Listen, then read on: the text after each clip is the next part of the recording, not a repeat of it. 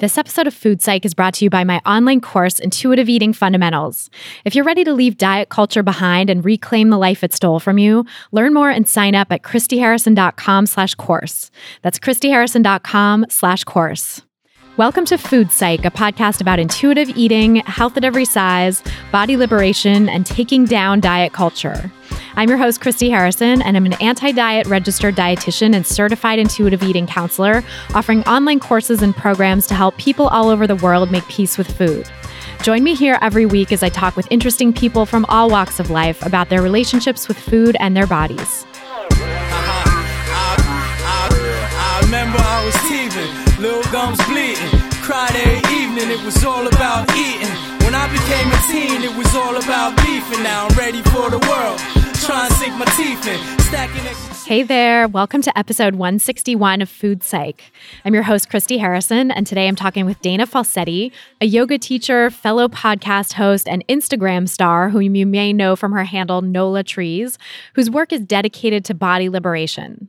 We talked about why setting boundaries is so important for healing from diet culture, the importance of self-compassion, why doing no harm doesn't mean cutting out food groups, how diet culture shows up in the yoga world, and so much more. I can't wait to share our conversation with you in just a moment. But first, I'll answer this week's listener question, which is from a listener named Judith, who writes, "This may seem like an odd one because unlike probably most of your listeners, I have been eating intuitively since childhood and have never really restricted.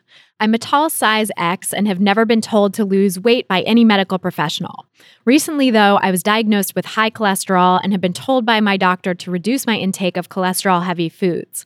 This is a big shock to me as I am just now in my late 40s having to tell myself no to many foods that I want to eat at the time.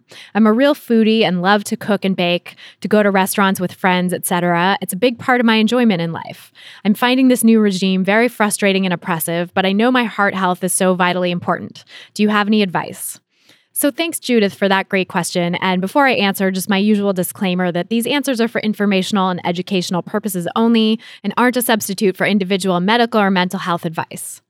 So first of all, that's awesome that you've eaten intuitively for your whole life.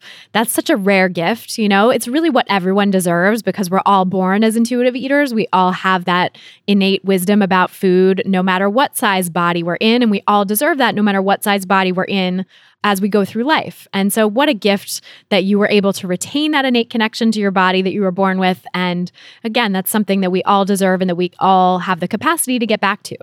So first of all, I want to clarify that cholesterol in food doesn't actually equate to cholesterol in the body. That was a myth back in the 1980s or so that was disproved by later advances in science. So I don't know if your doctor was saying avoid foods that have cholesterol in them, but that's actually wrong. Foods that have cholesterol in them are not a problem for your body's cholesterol.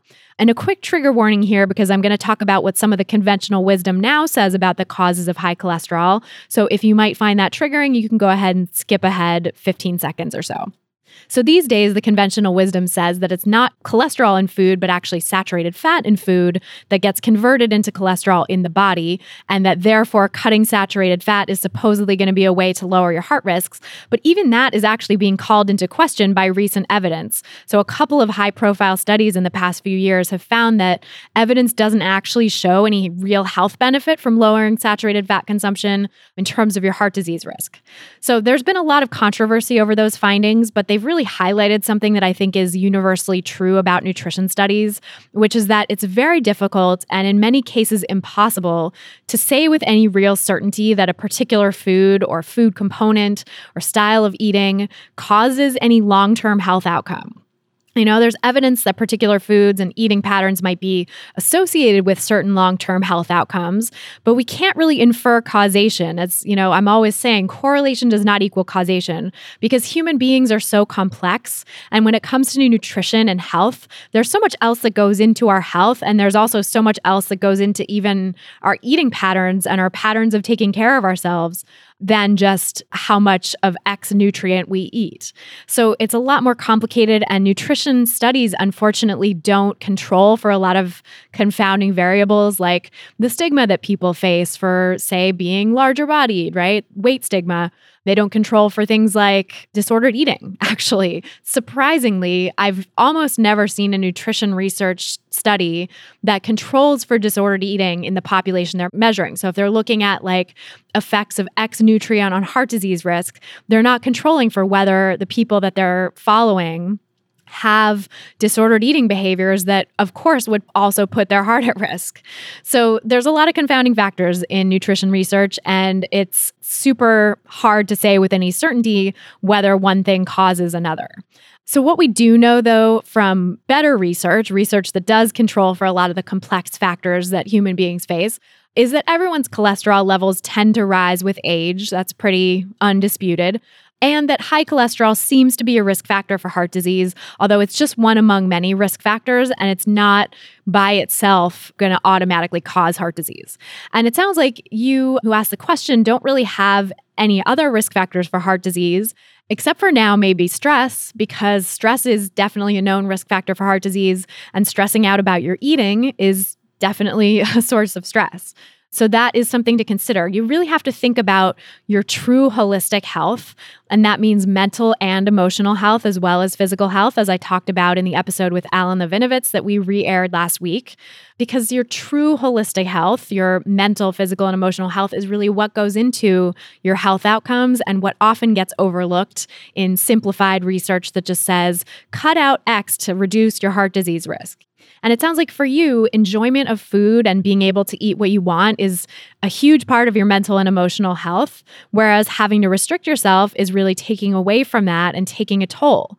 So I'd recommend trying to have an open conversation about this with your doctor.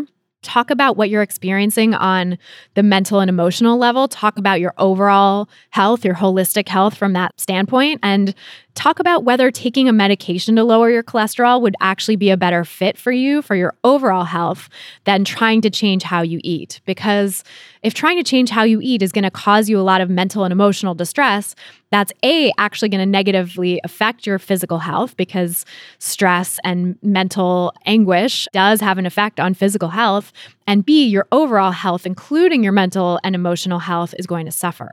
So medication is a totally viable option for any disease you might encounter, any health condition where someone might say, you could take this medication or you could do this dietary thing. You just should know, as Alan and I talked about in that episode, that dietary things that you might try for managing a particular physical health condition have major side effects, one of which is obsession and disorder around food. And so if you experience that side effect, it sounds like you had a really intuitive relationship with food and then started to try that dietary process, that dietary fix, quote unquote, for your cholesterol, and found that it's negatively affecting your mental and emotional health, which is very common. We're all really at risk for that in our society, which I'll speak about more in a minute. So you found that that's a problem for you. So why not try the medication, which is also going to have its own potential side effects. But if the side effects to your mental and emotional health are greater than the potential side effects you might experience from a medication, why not go that route? In our culture in this day and age, diet culture in its new guise as the wellness diet really demonizes taking medication and prioritizes, quote unquote, fixing things through food, which doesn't always have, in most cases, doesn't have a good evidence base because of the problems with nutrition research that I spoke about, and B, doesn't factor in the potential negative risks to your mental and emotional health. And so I'm no advocate for the pharmaceutical industry or anything like that, but I definitely think that in a lot of cases, if the dietary road that you could take is leading to disorder or has the potential to lead to disorder, the medication route is a safer and more effective option in a lot of cases. And there's really no shame in taking a medication that will help your physical health while also preserving your mental health. And there's also no shame in taking a medication for your mental health. taking medications to help your mental health is a totally viable option. And again, a lot of people in this day and age want to talk about like dietary hacks you can do to reduce depression or reduce anxiety or whatever. And like in a lot of cases, it's garbage. It's not actually backed up by scientific evidence. And even if it has some low-grade scientific evidence suggesting that maybe some food changes could be helpful, which again, doesn't happen that often, but if it does, it still doesn't factor in the effects on your overall health, on your mental health, your emotional health, and your physical health. So the reality is that all people in our culture in this day and age, and particularly those who identify as women or who were socialized as women, are at huge risk of disordered eating and a problematic relationship with food because of everything we've been told, everything we've heard in diet culture our whole lives. So when any of us gets a prescription to change how we eat, it definitely carries its own major risk. And for you, it sounds like that actually has resulted in a negative change in your mental health. So I would say talk to your doctor, see if they're on board and willing to talk about medication instead of this dietary change stuff, or maybe potential other options that you could do that don't involve changing your eating in a way that harms you. And if your doctor isn't receptive to that, if they're not open to that kind of dialogue, I would get a second opinion. Go to a doctor who gets disordered eating and understands the holistic health in the sense that I talked about with Alan Levinovitz, which means mental, physical, and emotional health, not an alternative health practitioner who holds themselves out as practicing holistic medicine, but in fact is just going to tell you to go on an elimination diet or something. That's not what I mean.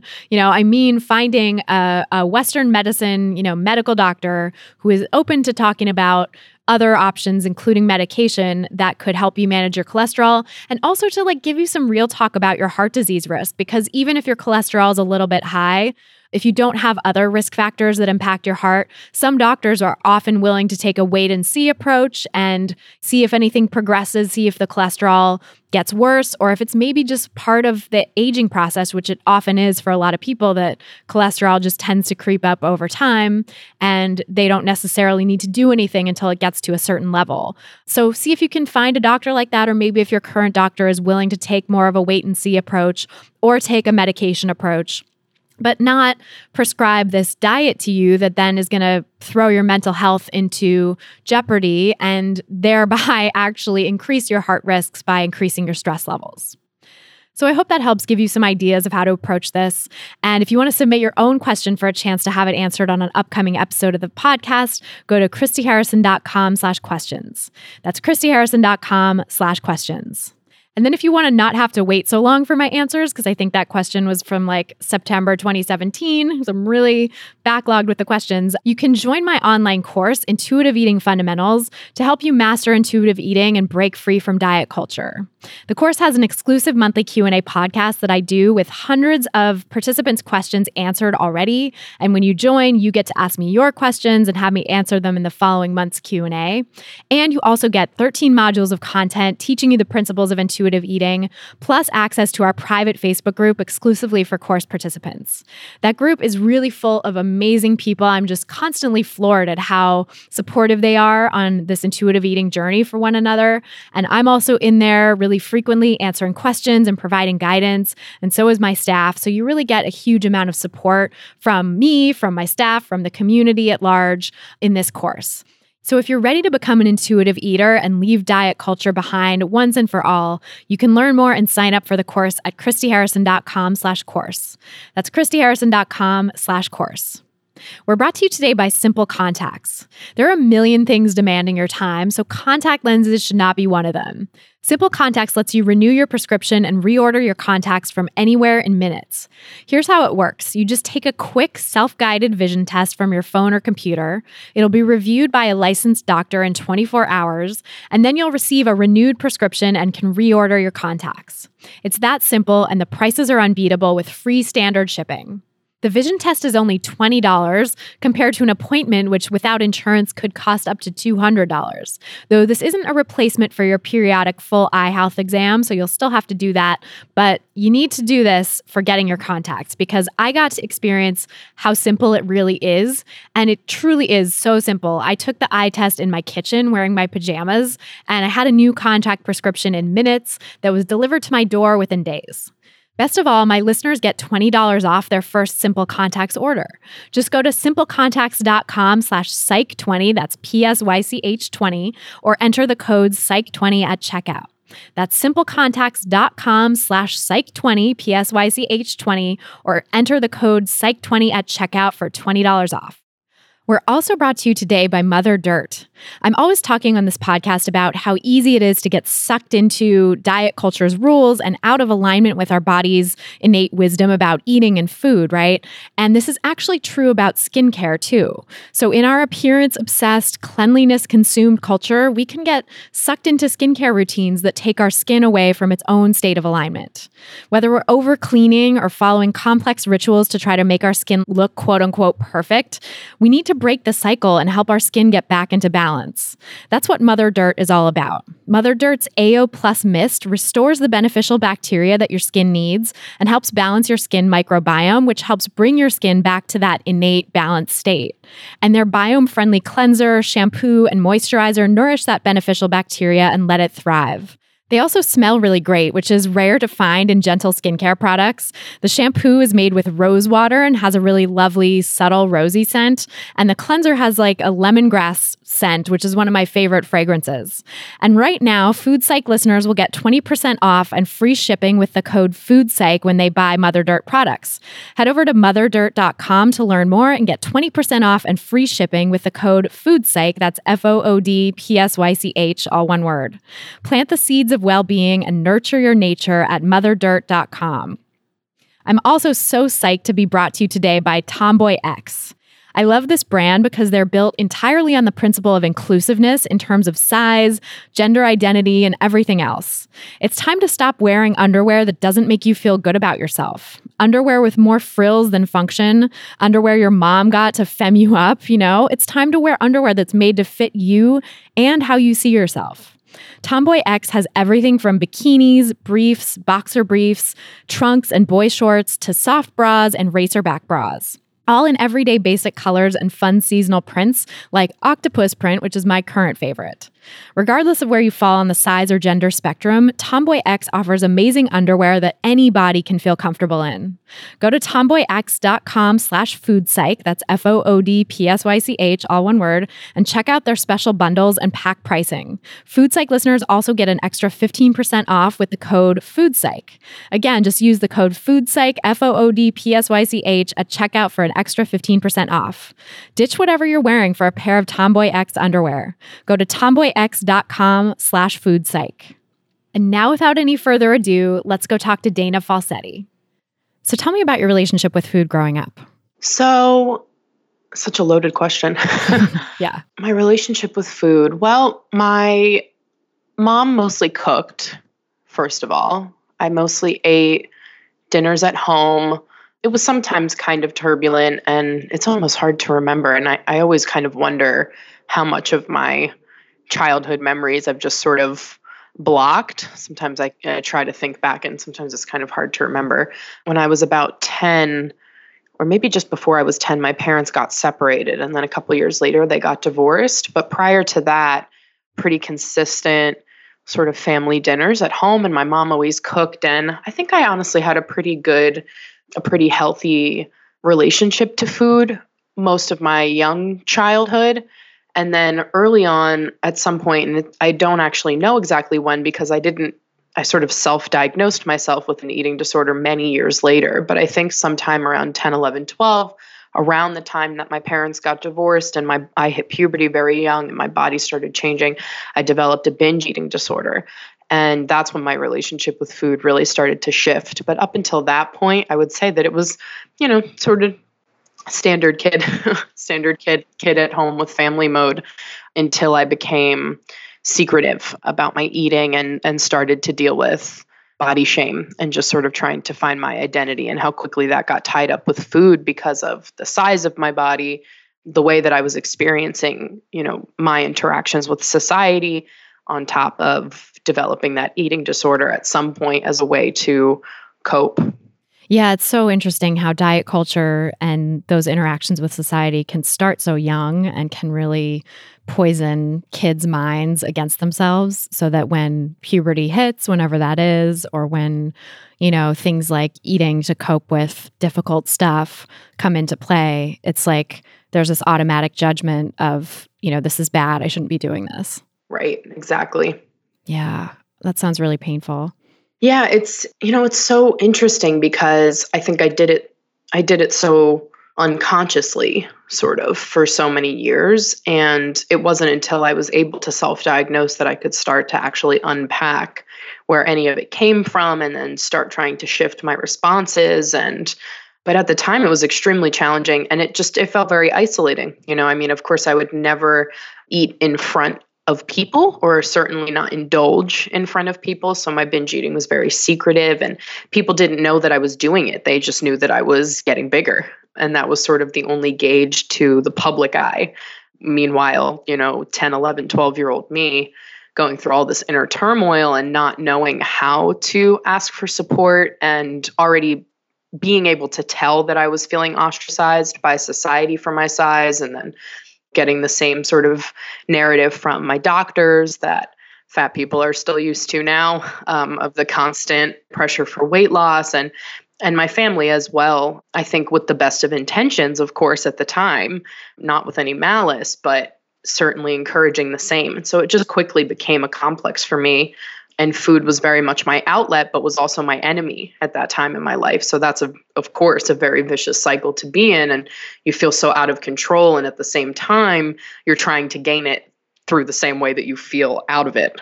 Right. And then there's all this pressure on you to control your eating and control your size that makes you sort of turn to food even more, which is a real thing. That's like so many people experience that. And there's science on that too, showing that demonizing people's size and telling them to lose weight and the whole weight stigma package actually ends up driving people towards greater comfort eating than they would otherwise have if they weren't dieting and restricting. Yes, for sure. Yeah. So it sounds like you were really getting it from all sides in terms of like people saying stuff to you about your body. Yeah, I think so. And I went to a really small school, so I didn't have that many other kids around me. And I was the only girl in my class who hit puberty young. And so my body was the only, by the time I was 12, I looked 18, 19 years old and was curvy. And all of my peers looked like kids, and so that was also just confusing and just definitely very isolating. So I think a lot of my childhood experience was just sort of that. And part of it was me falling into isolation because of, all of these sort of external moving parts that were beyond my control and that I couldn't really understand at the time. But then the other half of it was me continuing on that path myself. And of course, constantly having this front. And, I think a lot of it ties to my family for sure. And my relationship with my mom. And then, my parents getting divorced and all of that. And my whole life, I've sort of been the independent, the strong, always have that face on. And everybody, it's both beneficial, but also is then perceived, And so because of that, but I'm 10, 11, 12 years old. And so I fell into this habit of just not being able to ask for help or for support, which is still something that I'm learning every day how to do. It's amazing how much and how long your patterns can travel with you. Oh, yeah. I can so relate to that. I was kind of a similar type of kid where I had to grow up pretty quickly because of some childhood trauma and stuff that I heard talked about around me and stuff like that. So I, really was holding a lot from a lot of people older than me that I probably shouldn't have been. And exactly. Yeah, and then that does so carry with you. And I think, like you said, there's sort of a double-edged element to it where like being a type of person like that, where you're just like, I've got this, I can be strong, I can do this. Like there's something valuable to that in terms of, getting through hard times and also getting shit done in the world. And like it's rewarded by society in certain ways. And it also can make you suffer and feel totally alone if you're not able to temper it with some asking for help, which right. I also have had a long journey to be able to do and still sometimes don't do enough. Yeah, it's hard. I mean, I think it's hard to find the balance in any of your personality traits. I think we're drawn towards the extreme ends of the spectrum for all of them. And I know that I certainly am. My whole life, I've been such a sort of I'm 100% in or 100% out type of person. And so I'll be in the epitome of that mode where I'm go, go, go, and I can do everything myself. And I feel like I'm, in that motivated phase. But then on the other end of that, I'm also simultaneously not reaching out at all, which eventually will catch up with you. So it's certainly interesting how your character traits manifest themselves in your life. Yep. And how life will tell you in certain contexts, like, hey, you need to do less of this. You need to actually get some balance in your life because you can't just do that forever. Yeah. So did that end up sort of manifesting itself to you at some point then, and you were able to self-diagnose? Like what was the path sort of out of that like for you? Yeah. I mean, it was really the start of my yoga practice. When I was a sophomore in college was right around when I started practicing, and it was on the tail end of a year and a half or so of me committing to what I thought would be the be all end all, the final. I was going to lose all this weight and be happy, right? The weight loss journey. Yeah, I'd been doing that my whole life, of course. Pounds here, up and down, up and down, up and down, constant cycle. And then eventually reached this point where I was like, okay, this is going to be it. And so I did that, and I sort of arrived in this completely different body and felt exactly the same, of course. And, we could all guess that answer for sure. And then I sort of fell into my yoga practice kind of by mistake. And it very quickly brought me back into my body for the first time after being so disassociated from it for so long. It started to bring me back. And with that, I started to tune into feeling for the first time in my life and actually pay attention a little bit to just how I was existing in the world and just, diving into what it meant to be and function as me. And it was that point in my life that I realized that I had an eating disorder. And it happened because I was noticing, and of course, I'm sure everyone who listens has heard plenty about disordered eating and how wide of a spectrum that is on, and how, of course, the things that trigger that response don't ever go away. And so you're constantly learning how to navigate your responses. And what happened was yoga had become this new version of response in my life to help me navigate things that were challenging for me. And I found myself feeling triggered by something, and my usual desire would be to eat. And I was feeling sort of a similar desire to practice because of what that was starting to bring me. And it was at that point in my life that I even recognized it all, that I had this desire to eat in response to anything. And it was the first time that I brought any awareness to the fact that I was binging, because my whole life I was doing it with no awareness at all, just sort of, without any consciousness about what I was doing, just sort of doing the steps, running through the steps. Right. It was just a coping mechanism that you reached for, and it didn't feel like it was a problem, or you didn't question it. Exactly. It just becomes so ingrained. It becomes your normal so quickly, especially when you're doing it because you feel shame. So then it's secretive, and it just becomes ingrained so quickly, especially if it starts so young, and I think, and it often does. And all of these things, and in my work now, of course, I'm speaking with women and femmes who are much older than me, and, who are in their 50s and 60s, and realizing how much these things from their young childhood have accumulated and are continuing on throughout their lives. And it's hard when it starts so young, because when you're young, you don't know, you don't know how to navigate those things. You might not know how to ask for help. And there's a gap there, there's a big gap between sort of being a kid, I think, but dealing with very adult things. The gap between that and what it is to sort of be adult and have more understanding, or have the ability to reach out and have resources and all of that. And for me, it started so young that gap was huge, Yeah, I think that's the problem with sort of being forced to grow up too fast, because kids' brains really aren't able to, just the way that our brain development happens, the capacity to sort of reflect on what you're doing and make different choices or see what's going on, what kind of coping mechanism you're using that's not serving you. Like that really isn't there. That kind of capacity for self-reflection isn't there so young for people. Exactly. It takes a while for the brain to develop to that point. So, right. And your identity is being formed and you don't know what that is yet. You don't know who you are yet. It's not like you're 3 years old and you have a sense of self that's so strong, So of course, you grow up and, people tell you who you are and you're influenced by endless things. And it just makes sense to me that it's so easy to just sort of become versions of yourself that are not necessarily who you are.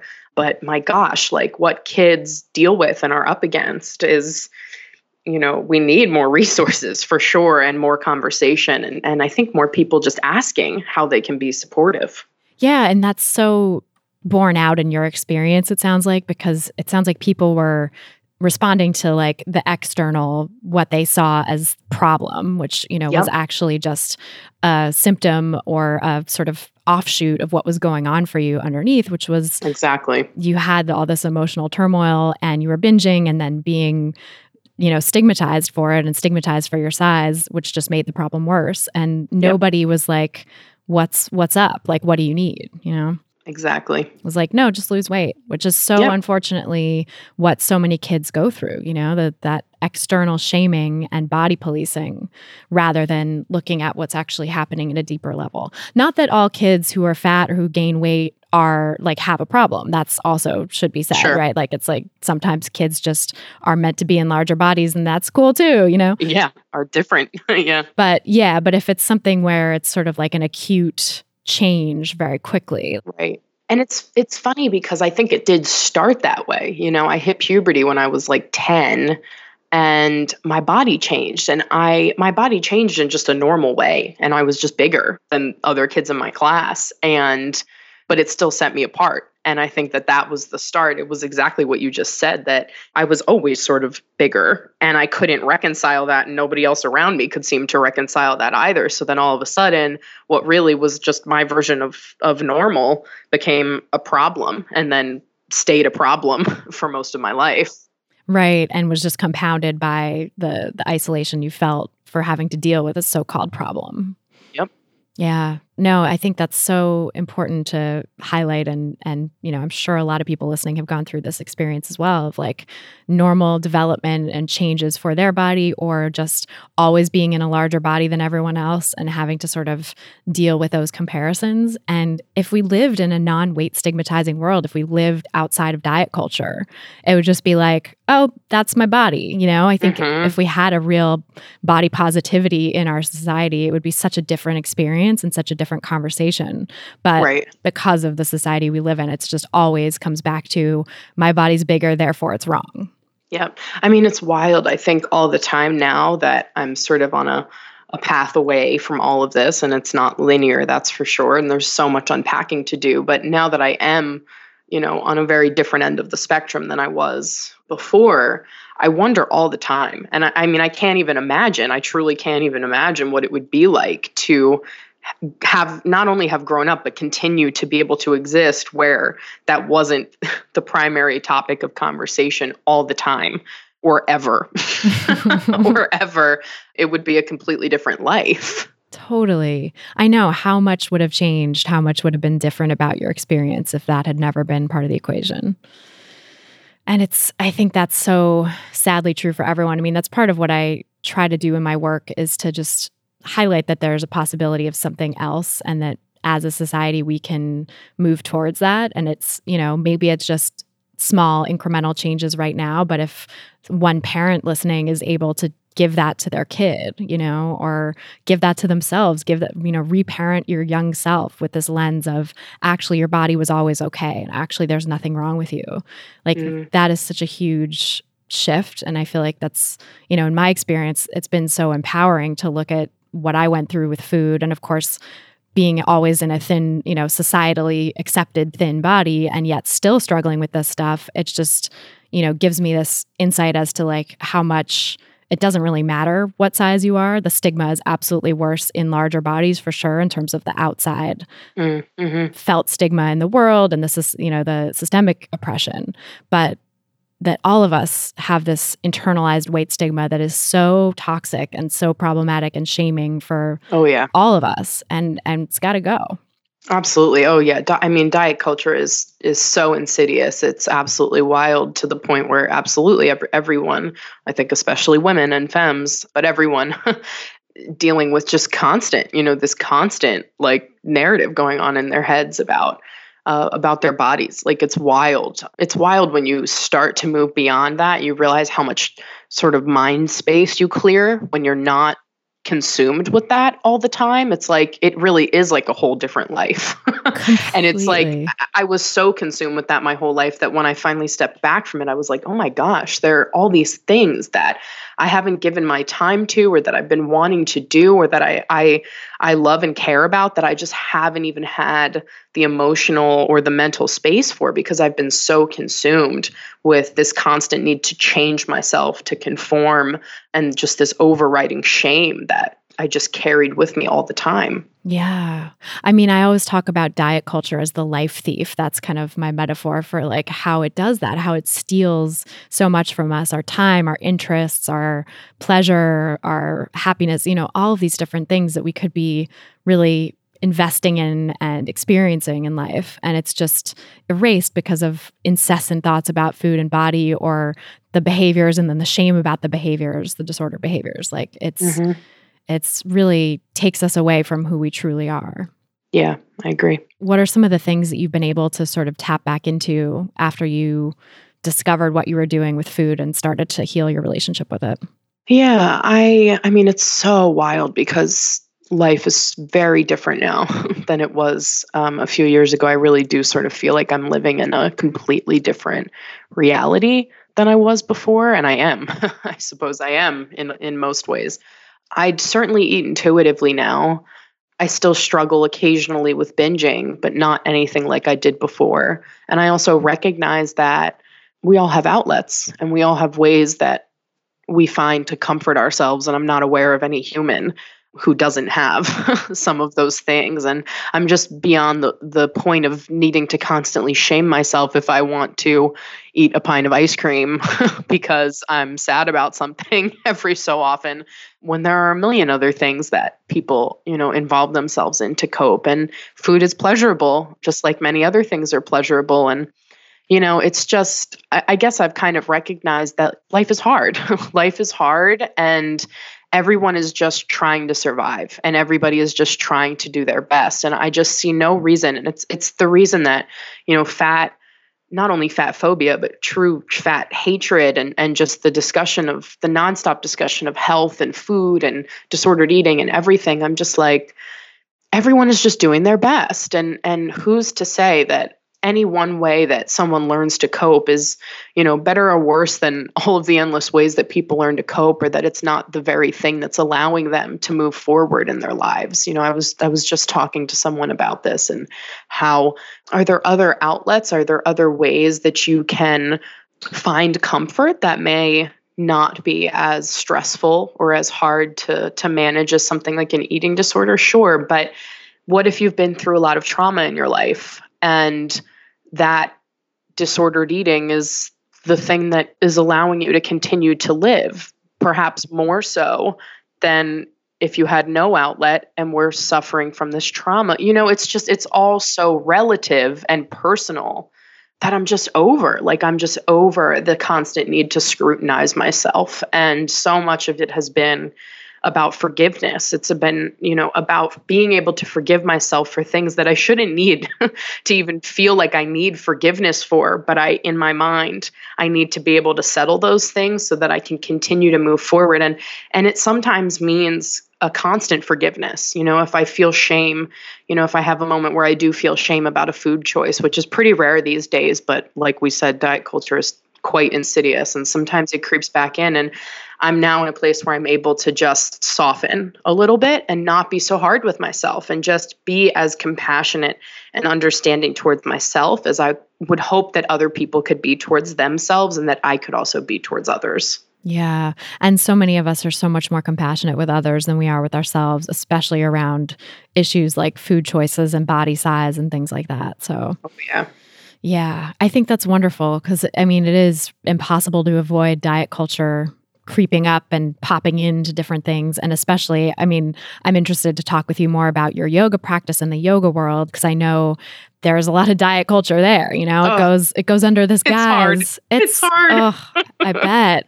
And it goes under this guise of wellness, which I know. I've taken to calling the wellness diet. It's like the sneaky shape-shifting form of diet culture that says it's not really about weight. And so it doesn't seem like it fits in with, you know, the rest of diet culture, but actually it is. And actually it's very much built on the same basis of categorizing bodies as good and bad and foods as good and bad and all the rest. But it just, you know, is so insidious that it goes under the radar. And so, you know, I'm curious to hear, like, when you started practicing yoga and as you got deeper into your practice and also your body acceptance journey, like, how did you start noticing things coming up there or navigating those diet culture intrusions into the yoga world? Yeah, I mean, it's truly like, it's just constant. It's constant that I have to set my boundaries and really know who I am in the midst of all of this. And I've said many times that it is not easy to be a fat yoga teacher, especially one who is sort of public and who travels and teaches. And I'm, you know, often in conversations with companies who are involved in yoga and wellness culture, aka mostly diet culture, and studios that perpetuate that message. And it's really, really challenging. And honestly, being able to just sort of maintain my personal practice as my sort of safe haven kind of helps me a lot to stay through that. But for me, it's about being able to stay true to my message and know how important this work is. And I certainly know that. It's not only for myself, but hearing others and seeing others be able to show up and be able to create these spaces. But it's certainly not easy. And I have times where I occasionally feel overwhelmed by it. I've had times over the last 4 or 5 years where I've felt like I can't be involved, like I need a completely different career path. I don't think I can have one more conversation about like pseudo wellness or, you know, whatever it is.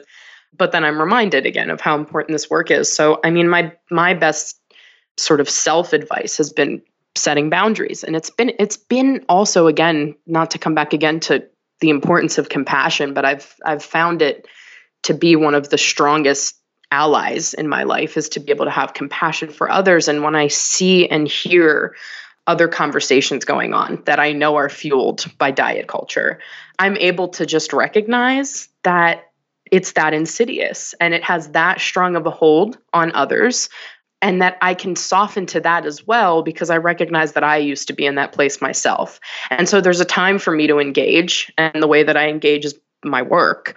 And there's a time for me to set a boundary and say, I see where you are on your path, and this is not where I am on my path, and I'm going to just keep going on mine. And it means that not everybody understands, and certainly not everybody is ready to understand this kind of conversation and this completely different approach that is opposite of what diet culture reinforces. But for those who are ready for it, it's available, you know?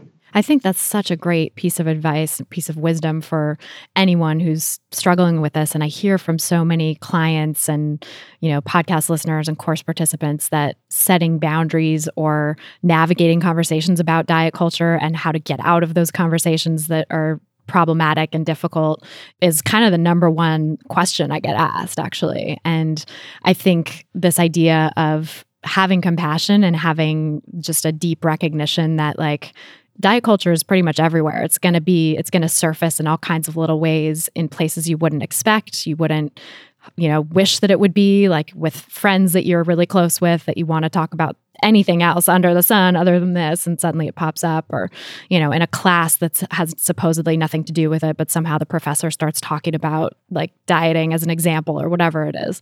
So just, yeah, like you said, sort of recognizing that you have your own way of addressing it. And then sometimes you don't need to address it in the moment, but you just go back to yourself and what you know is true. Exactly. And I think it's also like, as you begin your path to healing away from diet culture, you start to see it more. When you aren't seeing it, it's just an ingrained part of your life and it feels very normal.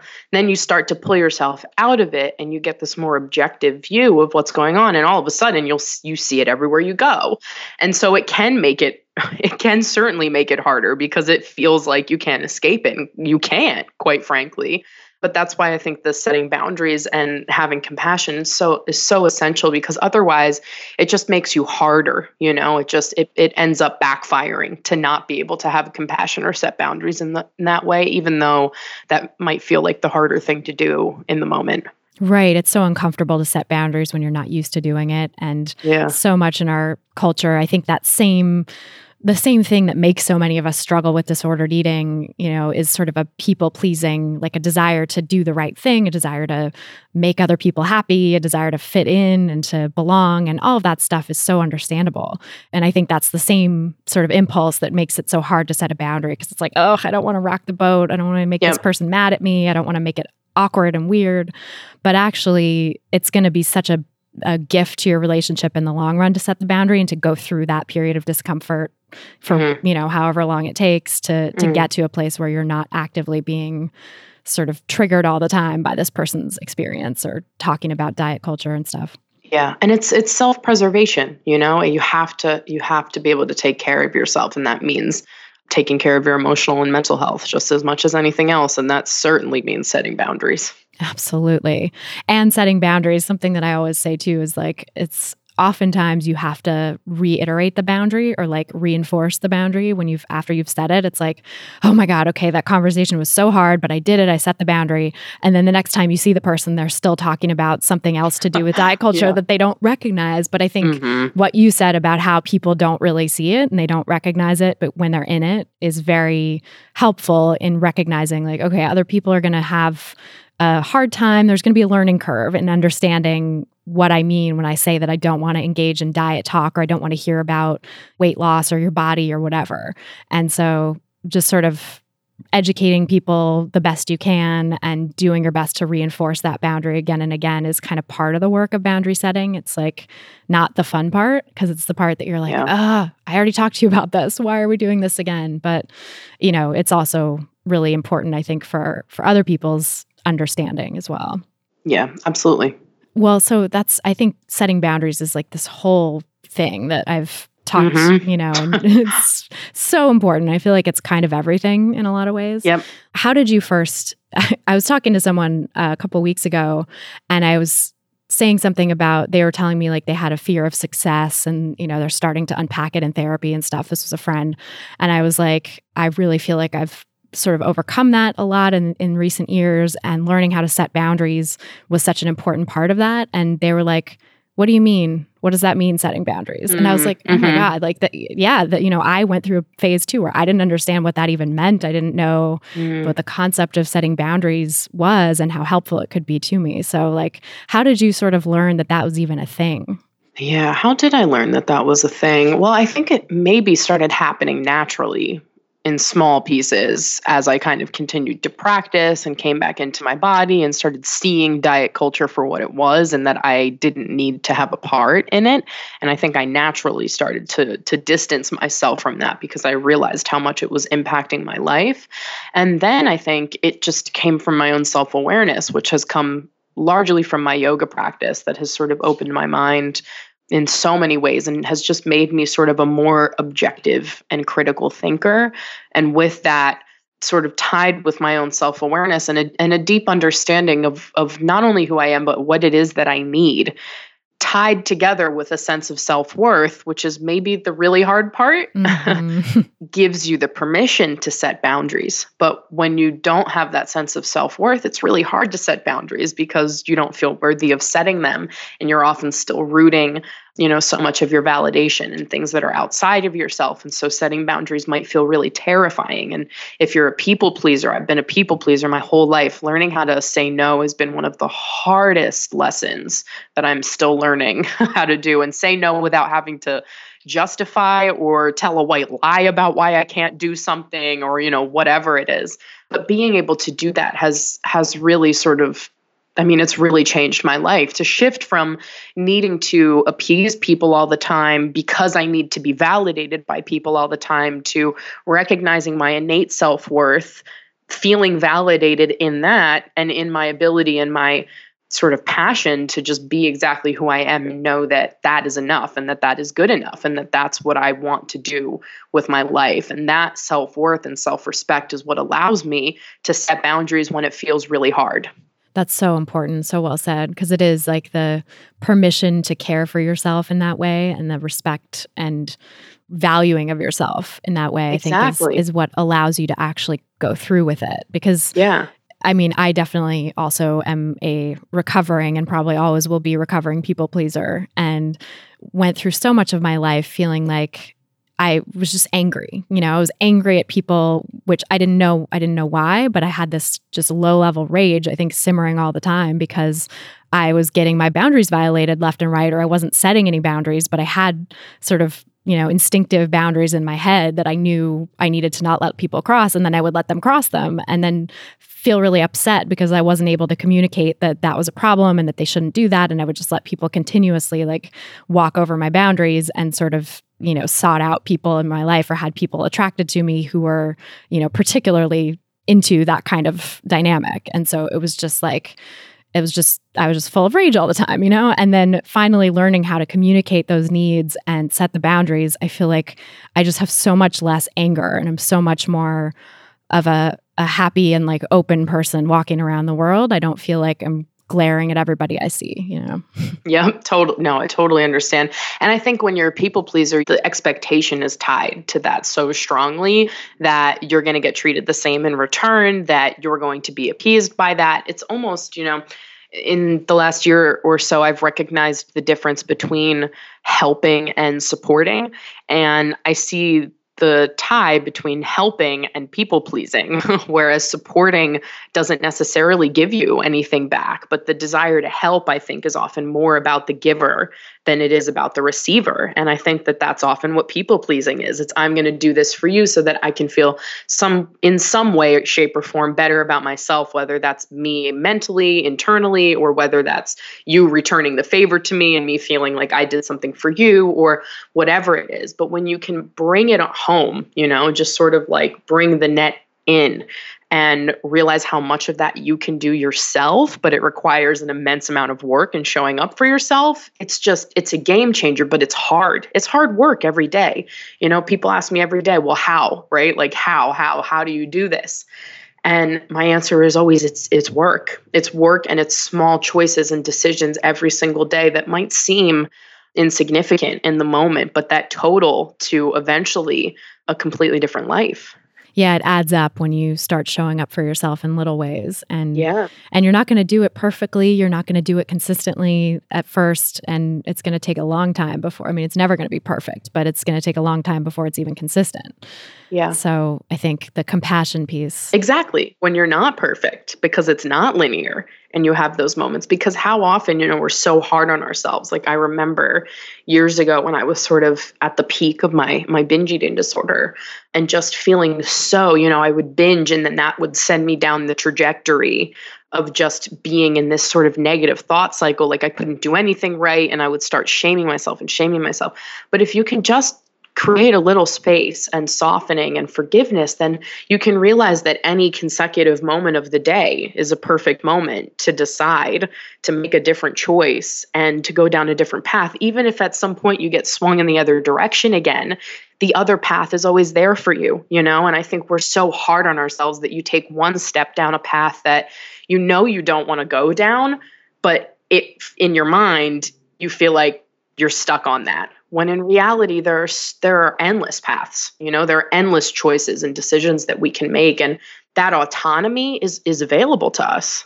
Yeah, it's not like you have to castigate yourself for taking one, step down the path and be like, well, I already did this. I blew it. So I'm going all the way, which Exactly. is such a diet culture move, Yep. Very ingrained in us. But yeah, you can be like, oh, that was not what I wanted to do. And okay, I'm going to turn this ship around. Or be like, I'm going down this path, whatever, God help me. And then also be soft with yourself after that, be compassionate with yourself. Exactly. Yeah. the language that you're using and the ideas of self-compassion and all of this stuff have been so healing and transformative for me in my own life and so many people that I know. And yoga was also a big part of my recovery journey. And I know a lot of people who don't like yoga, who are like, I want the benefits, I want what you're talking about, but how is yoga going to get me there? Or yoga's really boring, or yoga is not possible for me in my body because of a disability or because of whatever, there's so many seeming barriers to a yoga practice. So what would you say to someone who really doesn't like yoga or really isn't able to do yoga in the way that it's sort of typically shown to us as a way to incorporate some of those benefits still? Yeah, well, the first thing I would say is I don't blame you for thinking that it's not for you, because that is certainly perpetuated from essentially all angles. It's like you said at the very beginning, yoga culture in the States particularly, or in, Western world in general, is very ableist. It's very whitewashed. It's very body shaming. It's a whole long list of things that you would think someone listening to this conversation would want to avoid. And I completely understand that. But the thing that's a shame about it, and why I try to offer and create these spaces and have these conversations, is that, what is available to anyone through yoga really is available to anyone. And it's this other reality. It's sort of this other state of being. It's a different way of seeing, a different way of feeling. And I think that there are endless ways that you can come back into feeling in your body and that you can move forward mindfully. But something that I love about yoga, and I think why I've stuck with it, is I find it to be, if you can give to it and show up at least, really innately self-empowering, because nobody can do it for you. Nobody can give it to you. There are sort of no shortcuts or tips and tricks. All you can do is continue to show up and practice. And in that, as we said before, these tiny baby steps of this consecutive showing up, even if it's to sit in silence and breathe for 3 minutes in the morning, even if it's to just move your body for 5 minutes, whatever that might look like, that matters.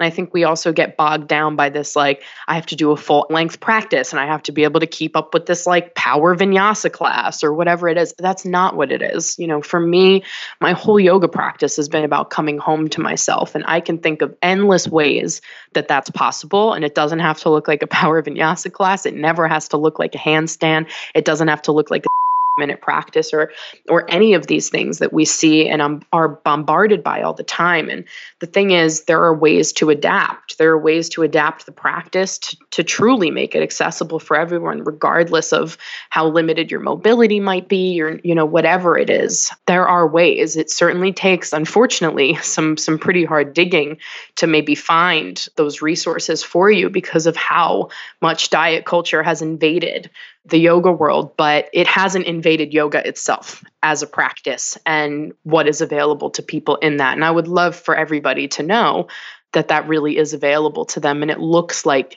endless different things. Yeah. I mean, yoga, the word just means yoke, right? It's yoking the mind and the body. That's the origin of the term. And I think that's such a beautiful way of describing it, because it is, like you said, there's endless ways of doing that. You can figure out how to come into your body in small ways where it could just be sitting and breathing and noticing your breath. It could just be moving your body in a really gentle, not doesn't look like anything sort of way, and certainly isn't, directed at like calorie burning or whatever, the diet culture stuff, right? It's more directed at getting into your body and feeling into what it feels like to live in this body and not just living as sort of a disembodied head, which so many of us do in Western culture. Exactly. And I think it's also, people I think we really get bogged down by the vanity of it all. We're so sort of egocentric and we're so visual, we're very sort of superficial and we're vain, I mean, it's like flashy handstands all the time. And most people show up to yoga for the first time because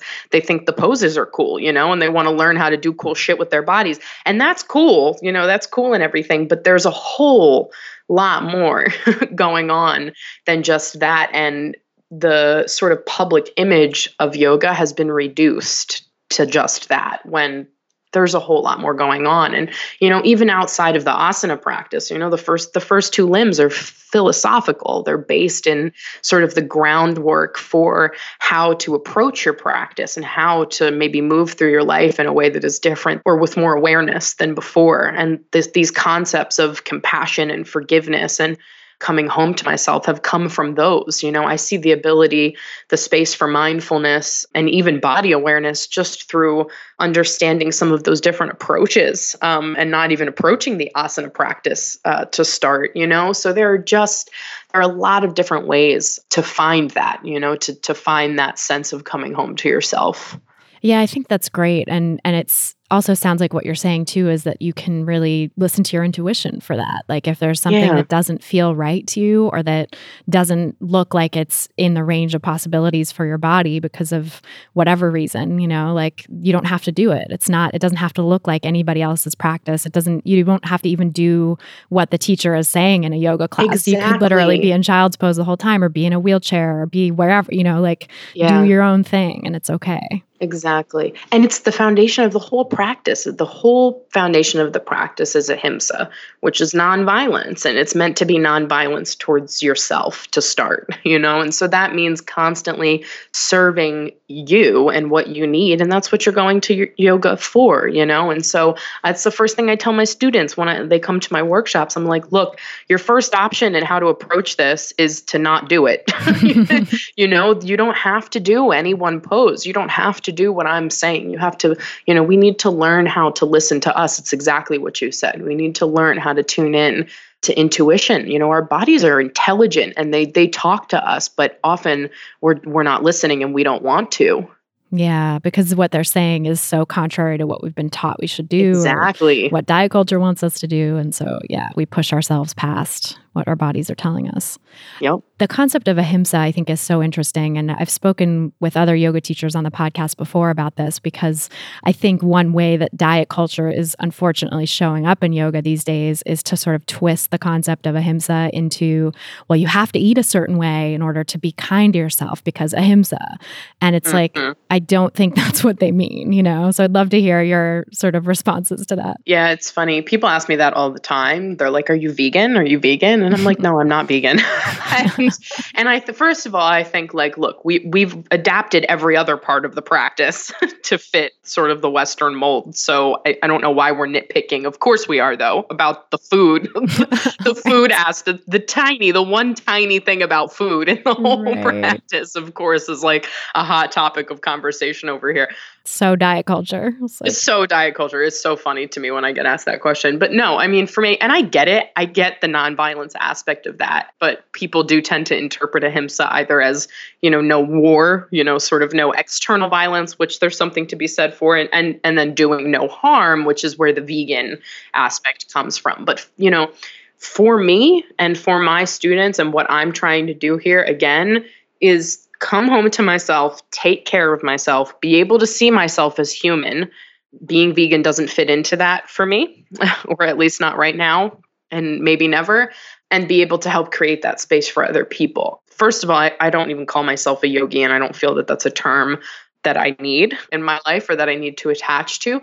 But you certainly don't need to be vegan to practice yoga. You don't need to be vegan to find body awareness or to be able to move your body. And just the constant nitpicking about food, again, and about bodies in that conversation, or that you're not a real, yoga person if you're not doing any of this. It's just bull. It's honestly bull. Because you could go through and I could find 10,000 different things that not a single yoga person in the States is doing that it says in the scripture.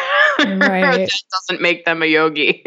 So take it for what it is. I mean, honestly. Such a great point. There's so many adaptations that have been made to it to fit Western culture. And part of the reason yoga is such a thing these days, I think, is because of this like visual emphasis that's being placed on it that helps it sell. It's like cool looking yoga pants and clothes and, capitalism can attach to it and sell it and make it look pretty and, pretty per beauty standards that are in effect at this point in time, right?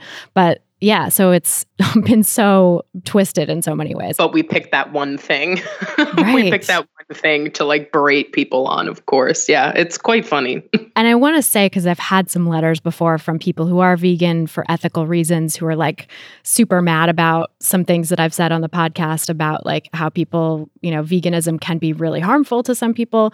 And I will say, like, if people are vegan for ethical reasons and they're taking care of themselves and it's truly coming from a place of self-compassion and doing no harm to themselves and trying to do no harm to animals, I think that's super cool. But I am also in the space of my recovery where it's been a very long time since I engaged in any disordered eating behaviors, but I also know that I have to protect my practice. I have to protect my recovery. And I think that's a really essential part of how I'm able to show up in the world and like be the happy person that I am today. So for me, I don't think veganism is really ever in the cards because I think it challenges too much of the self-compassion that I've really worked to build. And I think that is the case for a lot of people who are recovering from eating disorders and disordered eating. And, there are those rare people that I've worked with in my coaching programs who are vegan for ethical reasons and have been for a really long time. And it's like super disconnected from any origins of their disordered eating. And I think that's a very different story than people who the decision to be vegan is really tied up in diet culture or tied up in wellness culture. Like that's a really harmful experience of veganism that, I would not endorse. Of course, because it's just a perpetuation of all of the same thought. Mm-hmm. It's the same way that, people will go to heal from one version of disordered eating only to fall into a different version of diet culture. It's very much the same thing. Right. I healed my eating disorder by being keto or whatever it is. Exactly. So, I see that in it as well. And it's also like, look, I don't know how to live. We got capitalism going on over here. I'm not really sure how to live a lifestyle that is completely nonviolent. I'm not aware of any, but unless I'm going to be a monk and go live like in the mountains by myself for 5 years and then reemerge. Like, you know what I mean? There's no way for me to live a completely nonviolent life. Look at what you buy. Do you know what I mean? So it's just so funny again, I just say that to give context to the fact that this recurring conversation about veganism and its association with yoga is so clearly and loudly diet culture because there are endless things that we could be nitpicking on. Right. There's so many ways in which our lifestyle does harm. And I, in my sort of pre-eating disorder days, but still like racked with anxiety and, a lot of mental health challenges days, I got really interested in environmentalism and, that was great. And like making an effort to reduce my ecological footprint, I think is totally awesome. But the way that I took it in that frame of mind was like to make myself, totally obsessed with doing everything perfectly and buying only the most ethically sourced, local, sustainable, et cetera, of everything and switching over all of, it was just, it took over my life. Right. And I think at that point, it's like, you got to really think about the harm that you're doing to yourself by restricting your life that much is probably outweighing the benefit that you're doing to the planet. And actually you are a member of the planet that you need to take care of. And right. So now I definitely still try to make choices in line with, environmental best practices and do a few things in different areas of life that feel doable and sustainable and easy. But, that doesn't include so much with food anymore unless it's an easy sort of choice that I can make because that just really led me down a terrible rabbit hole. Absolutely. And it's also the epitome of privilege. Mm-hmm. We don't have all day, but like, oh yeah, it's, but it's also just the epitome of privilege. Like I'm out here trying to share what's possible in the space of yoga with some of the most marginalized communities. Veganism is like the last thing that I have space to have a conversation about in these spaces. You know what I mean? And I'm not going to daunt someone who already feels ostracized by what diet culture is in the yoga world by bringing in the conversation of veganism in terms of non-harming. And you know what I mean? Right. It's just not. No, totally. And that's such an important point about all of this is that it's such a privileged conversation to have about veganism or doing wellness in a particular way, having chia seed puddings and green juices all the time and whatever, and wearing the particular yoga clothes. Like for some people, that is not at all within the cards. And yoga could actually really benefit so many folks who don't fit that picture of what it's supposed to look like. Absolutely. And I'm curious because, you're starting something that I think, or you've launched something that is so amazing and so perfect for countering that privilege in the yoga world, which is this new pay what you can yoga studio online, which I'm so amazed by, because I think it's a really rare thing to have someone both who is so visible already in the yoga space or in the online space in general make such a huge effort towards economic justice. And then also just such a hard, as a business person, I'm like, that's a tough undertaking. Like, curious about how you went about it and how you made that choice. Yeah. And, it was sort of a total experiment. I don't know if you know about the lawsuits that I was involved in. No. Oh, yeah. So that's a whole other story. So I was involved in 2 lawsuits with 2 yoga companies, 2 yoga companies that I got sued by. And they went on for about 5 or 6 months. They actually did end up going public. It turned into this whole conversation about this topic, quite frankly. Oh my God, I totally missed it. And if you do a little Google, you'll see it. But it's done now. It's since done. But throughout the months of the lawsuit, it really sent me into this, the lawsuits got sparked because I was angry. And I'm angry about everything that we're talking about here. And that anger is warranted. But a lot of that also came from me being complicit in things that I want to see more change in. And so through the scope of these lawsuits, I started to just channel the energy that was feeling really turbulent through all of that into really doing what I could, doing even more to really be that change that I want to see more of, and recognizing that I have so much power and privilege to do that. I really do, in so many different ways. And so because of that, I came up with this, first of all, I wanted to do everything myself moving forward. I wanted to be able to own my own content and really have control over what I was putting out, be very sure that diet culture and language and were not creeping into the space at all, and that it really could be safe for people who are trying to get away from that. And also to fill some of the gaps in accessibility that I've seen after working in the corporate yoga world for a few years. And those are endless. There are a long list of points of accessibility, but some big ones that I've noted are, of course, the actual content of the asana class. So the approach, so the website has chair yoga classes, and we have wrist-free, standing only classes, and yoga for migraine and, chronic pain, and just things that I don't see a whole lot of. And there are people doing it for sure. But I recognized that with the voice and the privilege that I have, for me to be able to put this out into the world just feels amazing and supportive of those communities. So it's the content itself.